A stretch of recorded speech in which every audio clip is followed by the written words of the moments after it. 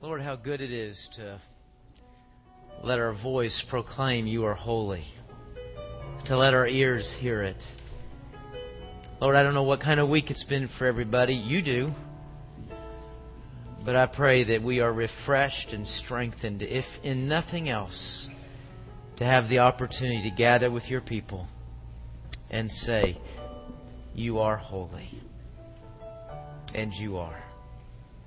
It's in the name of Jesus Christ that we pray this. Amen. You might remember back about the beginning of the year, I took a trip to New York City. And I came back and I told you about, you can just find a store for everything in New York City. You can find anything, you can buy anything. New York City has it all. Now, there was a store there that I saw that I didn't tell you about when I got back because I wanted to save it for tonight. As a matter of fact, I've done a little research on this store and actually found an article, a story about this store in New York City. I'll tell you what I'll do. I'll just read the story to you, okay? There's a store that sells husbands that has just opened in New York City. This is the real deal. Where a woman may go to choose a husband. Among the instructions at the entrance is a description of how the store operates. You may visit this store only once. Now, I don't know how they monitor that, but if you go, you better make it count. There are 6 floors, and the attributes of the men increase as the shopper ascends in flights. So I guess the higher you go up, the better the husband you get. At least that's how I understand. I didn't go in. There is, however, a catch. You may choose any man from a particular floor, or you may choose to go up a floor, but you cannot go back down except to exit the building. So a woman goes to the husband's store. The article's about this woman who goes to this store to find a husband. On the first floor, the sign on the door reads, "These men have jobs and love the Lord." Now, that's a pretty good start right there on the first floor. The second floor sign reads, "These men have jobs, love the Lord, and love kids." The third floor sign reads, "These men have jobs, love the Lord, love kids, and are extremely good looking." Wow, she thinks. But she feels compelled to keep going. She goes to the fourth floor and the sign reads, "These men have jobs, love the Lord, love kids, are drop dead good looking, and help with the housework." And this is the fourth floor. Oh, mercy me.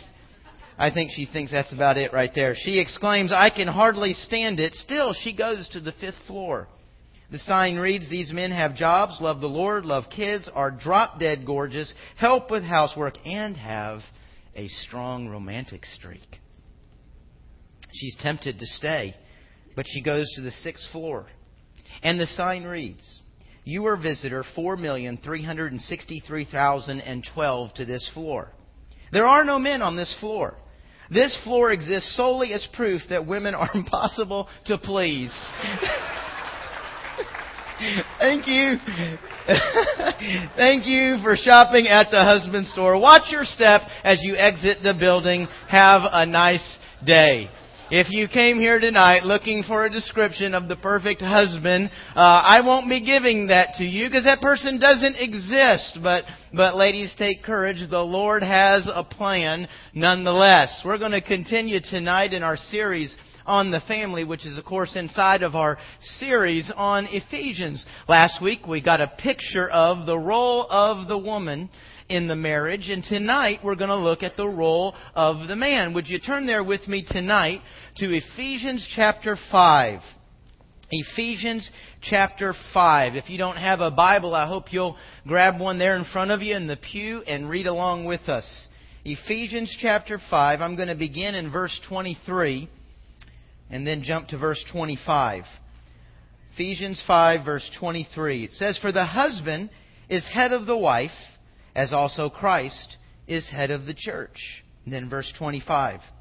"Husbands, love your wives, just as also Christ loved the church and gave himself for her, to make her holy, cleansing her in the washing of water by the word. He did this to present the church to himself in splendor, without spot or wrinkle or any such thing, but holy and blameless. In the same way, husbands should love their wives as their own bodies. He who loves his wife loves himself. Now, last week as we studied the role of the woman, you remember that the key word in that picture was the word submission. And we define submission a lot of different ways, positively and negatively. We might think of words like obey or follow. We might even think of words like conquered, lost. We might use words like that, and I think that's part of the problem we have with that word submission, is we kind of assume, well, if that's the woman's role, then the man's role must be just the opposite of submission. Well, what's the opposite of those words? In control, in charge, the victor, the winner, the conqueror. But let me ask you a question. Is that what we just read? Is that what we just read in Ephesians chapter 5? That the man's role is to conquer, the man's role is to be the one who's always right? I think there's two key words. If our key word for the woman is submission, I think the key word or two key words for the man is loving leader. Now, you know what the problem with that is, men? It's not in our nature to do either one of those very well. I've got some scriptural background for that statement. In Genesis chapter 3, verse 6, it says, she, referring to Eve, she took some of its fruit and ate it, and also gave some to her husband who was, what? With her. Isn't it kind of funny how you read Bible stories, maybe even we read them as a child, and you kind of get it in your mind how you see that story, and then no matter how many times you read that story the rest of your life, you will miss details that don't fit into how you imagined it. For instance, I always imagined Eve by herself. I always imagined that she was being lured and tempted by herself, but actually what the Scripture says is that Adam was with her the entire time. Another passage that we look at, Genesis 3:16, we looked at this last week. It says, your desire will be for your husband, and he will dominate you. Now, men, if we don't choose to overcome our nature, then our leadership has a tendency to either take on characteristics of dominance or absence. We don't show up as a leader, and that's what we just saw in Genesis 3:6. What was Adam doing? He was standing there right with her. Eve's being lured into sin. She's falling into sin. And Adam's with her the whole time. Why doesn't Adam say, hey, Eve, I think God said something about this. Hey, Eve, why don't we pray about this? Why don't we go and ask the Lord? Let's just ask Him why He said no to this tree. Hey, let's go ask who this guy is, this snake. Let's go talk to the Lord. Nothing. He's absolutely silent. He is absent in His leadership. Quite often, men, I think we have a tendency to lead on absolutely insignificant issues in the home. And then we're silent when it really counts. You see, it's not our nature to lovingly lead. On one hand, it's our nature to be absent. On the other hand, it's our nature to use that position in the home as the stronger one to defeat, to conquer, to use our leadership for selfish reasons. We talked about that last week when we looked at Genesis 3:16, and we saw how sin affected the marriage, and we saw that the woman will now compete for the man's position, and the husband will dominate. He'll fight, he'll conquer, he'll want to rule for his own selfish gain. God didn't give us leadership for our own selfish gain. We lead in making godly decisions. We lead in creating an environment in which the entire family can know and serve the Lord. I mentioned that last week. I want everybody in my family to know the Lord, to serve Him, to know His blessing. Well, in order for them to know that, they have to obey the Lord, don't they? Well, my wife has this command on her life to submit to me. As the leader, as the one who's going to step out first, I want to create an environment where it is easier. It's not easy. It's not easy to submit. But I want to create an environment where it is easier to submit. My children have a command on their life to respect and to obey. I want to create an environment where it's easier to do that respecting and to do that obeying. That's what our leadership is to look like. Now, I hear men sometimes say, my wife actually is, she's stronger than me. She just has a greater depth with the Lord, a greater knowledge in Scripture. Maybe she's stronger in being an outward servant of the Lord. You know what? That's okay. The command to submit and the command to lead is not to imply that in all marriages, for all times, the man will be more mature, the man will be smarter, the man will be better in his walk with the Lord. That's not what these commands are implying at all. I know couples where the woman is stronger in the Lord. She has a stronger relationship. I'm not saying the man had a weaker relationship or a bad relationship. She's just stronger. You know what? She submitted because she chose. She chose to obey. The husband led because he chose to lead. Obedience is a choice, not an issue of our character or where either one of us is in our growth and walk with the Lord. So men, knowing that it's not in our nature to lovingly lead, what do we need to do? Well, we need to get the right picture in front of us. Isn't that what we've been saying the last couple of weeks? And that's exactly what God does in this passage. He puts a picture in front of us. And you want to talk about challenging. I said last week, now it may sound tough to submit, but look, men, at what we've got here. The picture for you and I is Jesus Christ Himself. That's our picture in how we lovingly lead our wives. I believe this passage gives us 3 ideas, 3 angles on what that loving leadership looks like. First of all, I think in this passage we see that loving leadership, Jesus shows us a loving leadership that is sacrificial. Look there in verse 25. It says, "Husbands, love your wives just as Christ loved the church and gave Himself for her." You know, it's interesting. When we think about Jesus, loving is one of the words that's going to come to our mind. We think of Jesus as a loving character. Okay, so I open up the Gospels and I can get an idea of what kind of husband I'm to be. I can see Jesus touching and healing and listening. He's compassionate. He's kind. He's gentle. He serves. He meets needs. Man, what a great picture of love. But what's interesting about this passage is that when God says, now men, here's the picture you're to be looking at, He's not really pointing in general to the life of Christ. He's pointing to the cross. The picture of Christ on the cross. That is what we are to look at, men, when we think about how we love our wives. Now that's a hard picture. Man, you look at a picture like that, you think, man, that must be some wife. I mean, to die for her, to pay that kind of price, to go through that kind of suffering. Boy, she must be the best wife ever. But was she? You know who the wife is, don't you? It's you and me. Was she the knockout wife of all time? No, actually what Scripture says in Romans 5:8 is that God demonstrated His own love toward us in that while we were sinners, that's when He did that. It was while I was sinning. You know what the Old Testament often calls our unfaithfulness to God? Adultery. It was right in the midst of adultery that He showed that love. And men, that's the love. That's the picture. I mean, that's it. You know, we've been talking about pictures all these last couple of weeks. That is the picture that we are to look at, no matter where our wife is. Now, ladies, you will stand before God for how you relate to your husband. You'll stand before God if you related him and how Scripture designed for you to relate with him. But husbands, you need to understand something. Whether your wife is being what she's supposed to be, doing what she's supposed to do, that's still the picture for how you love.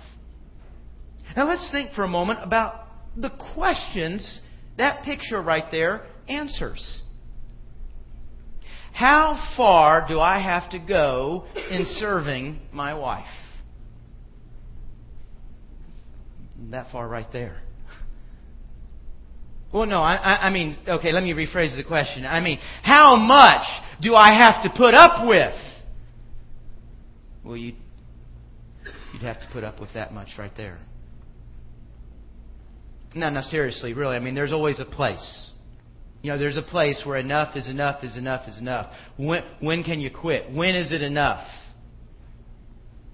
Well, I guess it'd be somewhere beyond that. You see, when we say, men, love your wives as Christ loved the church, that's not just a love her a lot. No, that's supposed to answer some very specific questions in our lives. And what's Christ doing there? He's meeting a need, isn't He? You and I had a need. We were dead. We had a need. We had no access to God. So He went to the cross and He met that need. He provided access to God. He provided forgiveness of our sins. He provided life. He met our needs. Man, how'd you do this past week at meeting the needs of your wife? Now, I dare say that maybe more than 2 or 3 of us might hear that question and go, I'm not even sure what my wife's needs are. Well, if you don't know what they are, there's a good chance that's not comparable to what you did this past week. You have to know what they are to meet them. Your wife has needs, generally speaking, as a woman. She has needs as an individual. She has spiritual needs, physical needs, emotional needs. Did you know your wife had all those needs this past week? What did you do to serve them?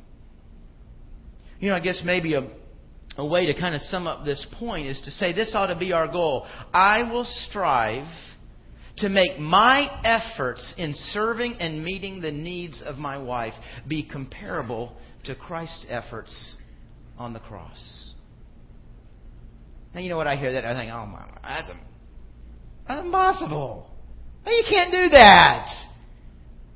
No, it's not impossible. As a matter of fact, I'm not aware of a single command in this book that is impossible. God doesn't ask us to do things that are impossible to do. It is very possible that we love our wife like that. If we don't, it's because we chose not to. So Jesus' loving leadership shows us a love that is sacrificial. The second thing that Jesus' loving leadership does is show us a love that bestows value. Look at verses 26 and 27. These are 2 interesting verses. As a matter of fact, when you think about them as being some kind of guide to how we love our wife, you might read this and go, huh? You got all these words here. Make her holy, cleansing, washing, presenting in splendor without spot or wrinkle, holy and blameless. Gosh, that sounds like a lot. I know what Christ is doing there. I know how He did that for me. But how does this relate to how I love my wife? If I could boil these 2 verses down, and these are verses deep with a lot of theology, but if I could boil them down to a real simple point, what Jesus did here was make us pretty because we weren't pretty. As a matter of fact, Scripture uses words like we were dirty, we were filthy, we were rotting in death and sin. We had no value. But because of His loving leadership, He bestowed value on me so that now when I go and stand before God, that's how I'm seen. God's not overlooking sin. God's not pretending it never happened. The blood of Christ does this in my life. Makes me holy and blameless. Gives me splendor. Gosh, splendor, that's way beyond beauty, isn't it? Now, how do I do that for my wife? Well, does my love bestow value on my wife? A real simple question here. Probably the simplest way to explain it is, do my words and my actions build up my wife? Do they encourage my wife? Or do they tear her down and leave her feeling needy? I've heard on a number of occasions, husbands will say to me, when we're talking about this kind of issue, they'll say, my wife is, she's mean. She's mean, she's grouchy, she's nitpicky. She has become ugly inside and out. And I said, oh my gosh, why'd you marry her? And they look at me like I'm stupid. And that, it's the same. It gets the same response every time. Well, she wasn't like that when I married her. And I always give the same response. Wow. So living with you for 13 years did that to her? And they get this kind of foggy look on their face. Now, ladies, I don't mean to imply that you're some kind of like wet noodle that just conforms to whatever we do or we don't do. But I'll tell you something. I do think there's a general principle inside the home. Men are a thermostat. Wives are a thermometer. You know what being a leader means, men? It means we set the environment. And you know what? Most of the time you can look at the woman and you can read the environment that has been set in that home. You want a beauty? Treat her like a beauty. You want a treasure? Treat her like a treasure. That's what Jesus did. He bestowed value. You and I, husbands, are to bestow value on our wives. Lastly, Jesus shows us a loving leadership that loves her as Himself. You know, a good question here is, do I love my wife the way I want to love her or the way she wants to love her? Now, the passage says there, it says, men, I want you to love your wife like your own body. Now, what does that mean? What does that actually look like? Okay, well, I've got an illustration here, hopefully to give us a little bit of a picture. My wife's body wants this. I don't want this. Does this look good on me? I don't want this. Now, my wife's body wants this. So she comes home one day. Look what I got. It's a need. I got it on sale. It's $50. $50? Honey, that sounds like a lot right now. I mean, start of school, a lot of different things, a lot of different bills. I don't think we can do this right now. She's loving. She submits. She takes it back to the store. 3 days later, I come in with this, $49.99. Amen. This is a need. My body has this need. Hunting season starting soon. Under Armour's kind of cool. It's cool. If I look good in this. See, this is a need. Now, when it's my need, I figure out how to make it happen. Now, let me tell you what I'm not doing here, by the way. I'm not giving a financial illustration. Okay, this isn't about finances in the home. I'm not saying, men, if you're going to buy something for yourself, go buy something for her first. Might be a good principle, but it also might get you bankrupt. Okay? This is not a financial illustration. Jesus says, listen, I want you to love her like you love your own body. Well, when my body wants something, and not just things, food, water, rest, entertainment, clothing. When my body wants something, my body knows how to go about getting that need met. Well, Paul's saying, listen, here's what I want you to do. When your wife's body has a need, you treat her need as if it was your need. That's never going to be my need. But I know what it means to fulfill my need. So Paul says, you go fulfill her need as if it was your need. Now, here's where it really gets bad, guys. Because now I'm going to go back to the first principle. Jesus' leadership shows us a love that what? Sacrifices. That means if my wife has a need and I have a need and they can't both be met, one need gets met. That's tough, isn't it? Do y'all see that in the Scripture there? Isn't it a shame that so many people in the world today think that submission makes us Neanderthals? And that the Scripture degrades women? Do you see what God is calling a man to? Leadership is not about being right or beating our chest or it's our way or the highway. We lead in serving our mate. We lead in sacrificing. We lead in steering the relationship and steering the home to godly decision making. We lead in setting a pace for serving the Lord. That's what leadership looks like. Again, the picture is Christ. Open up the Gospels, read them. Where do you see Jesus using His leadership? And He is a leader. He's like leader of all leaders, King of all kings, Lord of all lords. Where do you see Him using His leadership to say, hey, it's my way or the highway? Now, He actually has a right to say that, doesn't He? But is that how He uses His leadership? Does He use His leadership to serve His own needs? No. His leadership, His authority, His power, His position is used to serve the benefit of others. Men, that's the picture God has put slap in front of us and said, that's what being a husband looks like. We can set our sights no less. Let's pray. Oh, Lord, as I look at these pictures in Scripture, I'm so thankful for Ephesians 5:18. I am thankful for the power of the Holy Spirit, because it's not in us to really obey these. But God, while it might not be in us, may we stop making excuses. And may we realize not only have you guided, not only have you given direction, not only have you put the picture in front of us, but you have empowered us with the Holy Spirit. We can show this kind of loving leadership as men. We can submit as wives. What a beautiful picture. What a beautiful picture of how a man and a woman break the cycle of sin in marriage. How a man and a woman discover intimacy.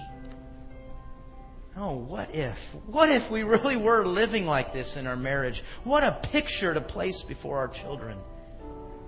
What a picture to show society of what Jesus Christ can do. Oh, Lord, may it be so in our marriages. We pray this in the name of Jesus Christ. Amen.